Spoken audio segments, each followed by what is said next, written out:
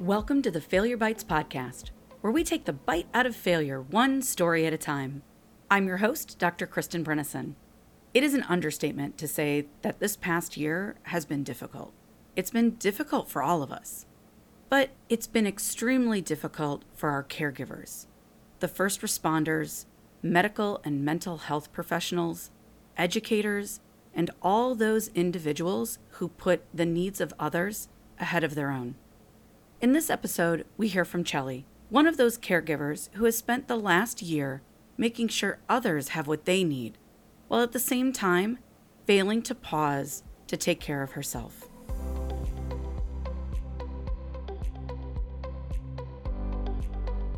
So this started at the beginning of the pandemic. So at the beginning of the pandemic, we closed down. We really didn't know, what was going on exactly. Everyone was scared. We didn't have a lot of information. We just had to stay home.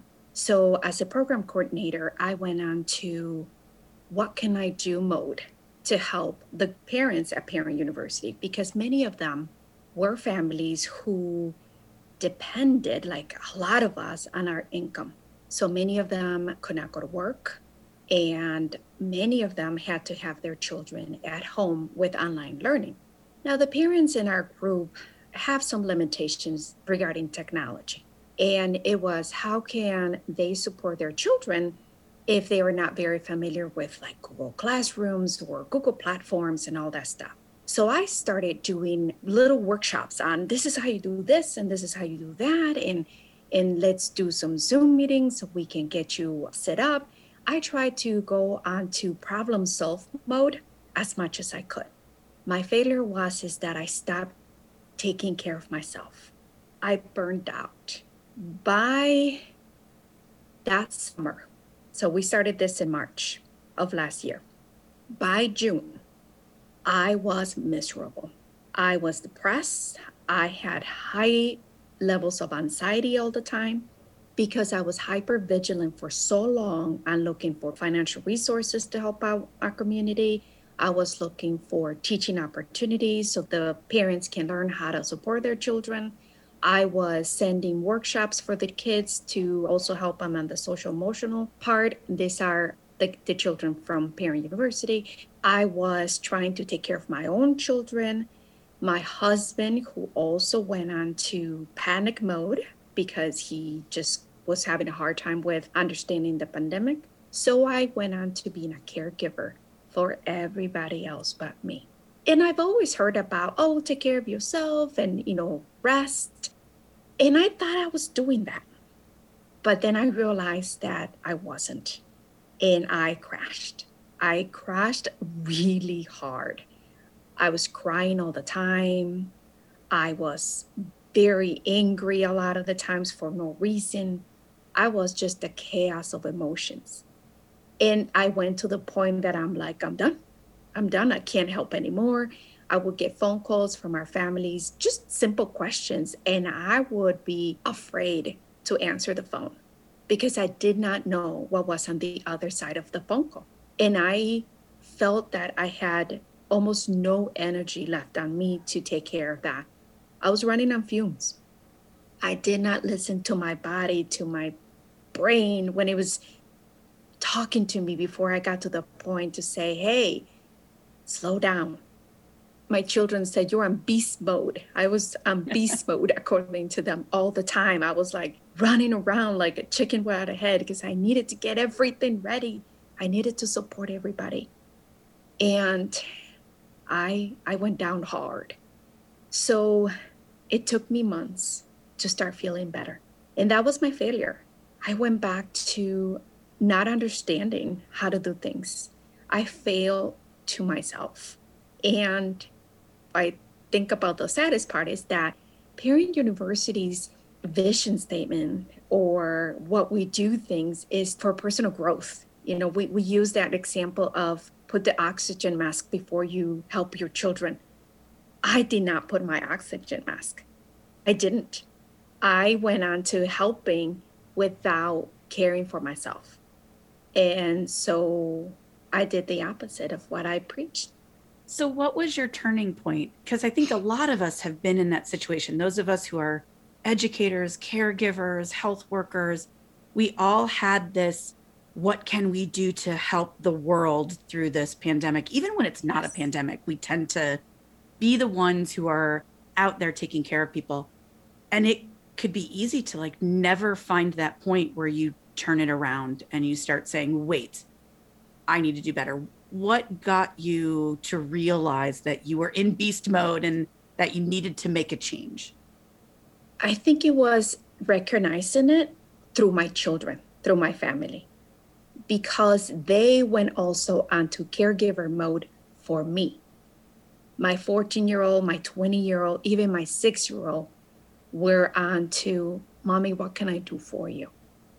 And I recognize that. So owning it, because it's really hard to own that we have failed. It's hard to recognize that we have done something wrong, especially when we did that while trying to do good. So I was trying to do good. I was trying to be that caregiver, but I didn't do that really. So it was hard. It was hard, and it felt like defeated, and I was kind of like beating up myself because I'm thinking, come on, you should know better. You're in grad school. They tell you this all the time. Why didn't you listen? So it was my children, kind of like recognizing that on them, and then just being able to own it and say, yep, you did this. So how are you going to change it? And that's when the baby steps started to happen. And I think that's another thing I learned from this, that I went to this hole in months, and it was going to take months to get me out of it. It wasn't going to be just I'll feel better tomorrow and go back into a healthy routine. No, it took months.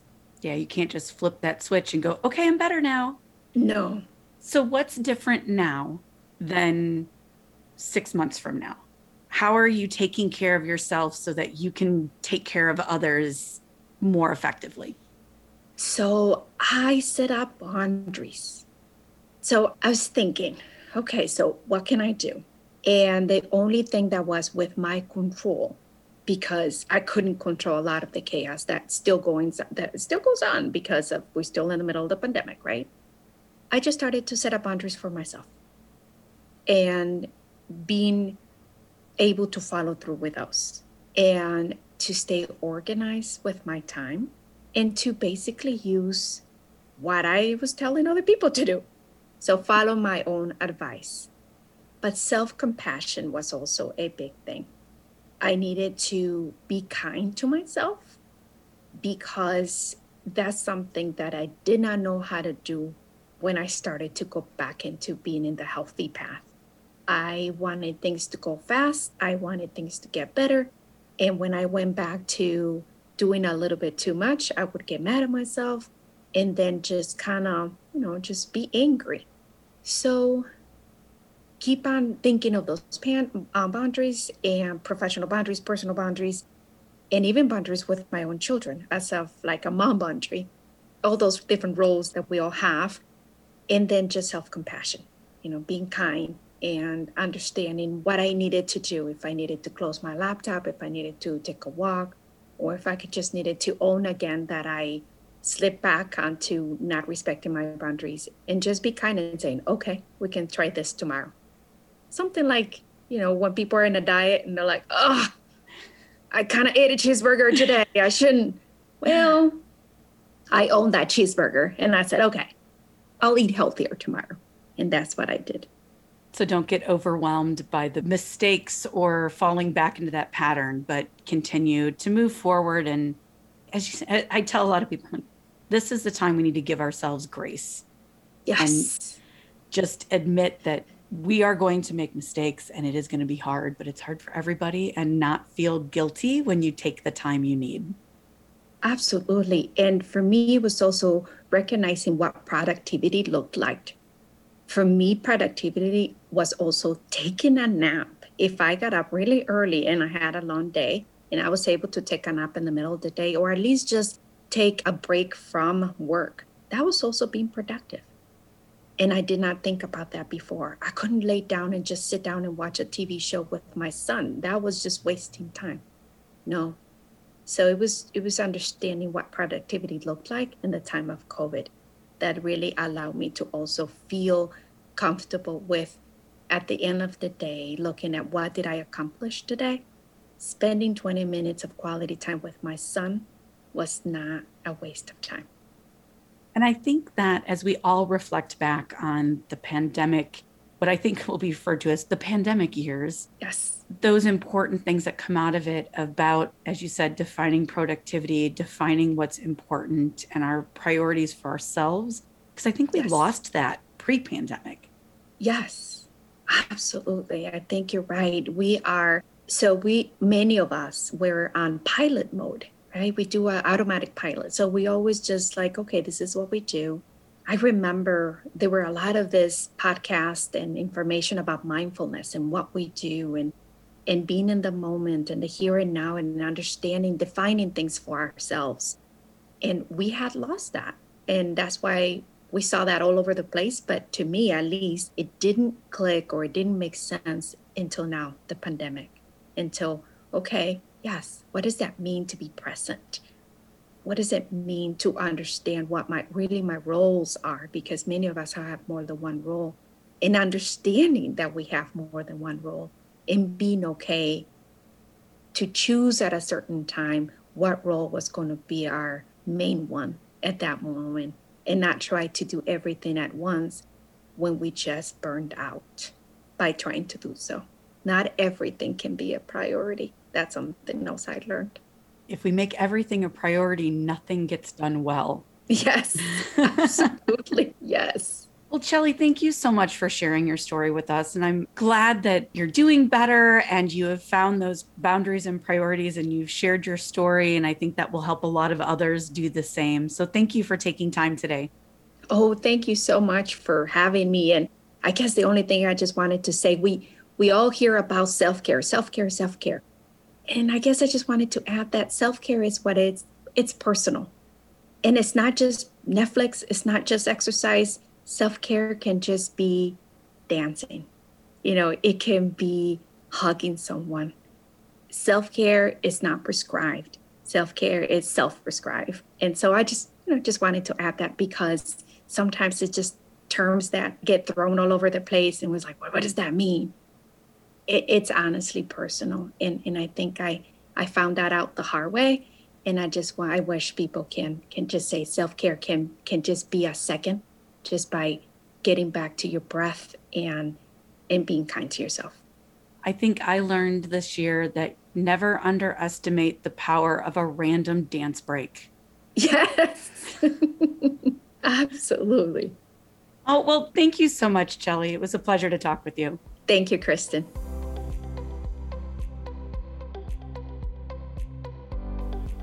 Admitting you need help is not easy. Accepting help or taking time to help yourself is even harder. Chelly's story is a common one today, as we hear about burnout and fatigue in those who have been taking care of us all year long. For some of you, it's not a story. You feel it. You've experienced it. It is time for us to listen to Chelly's message on the importance of self-care. One of the best ways to take care of others is to also make the time to take care of yourself. To all the caregivers out there, first, I say thank you. Thank you for taking care of us. And now, take the time to take care of you. Better yet, let us take care of you now. Thank you for listening to Failure Bites. Subscribe so you don't miss an episode.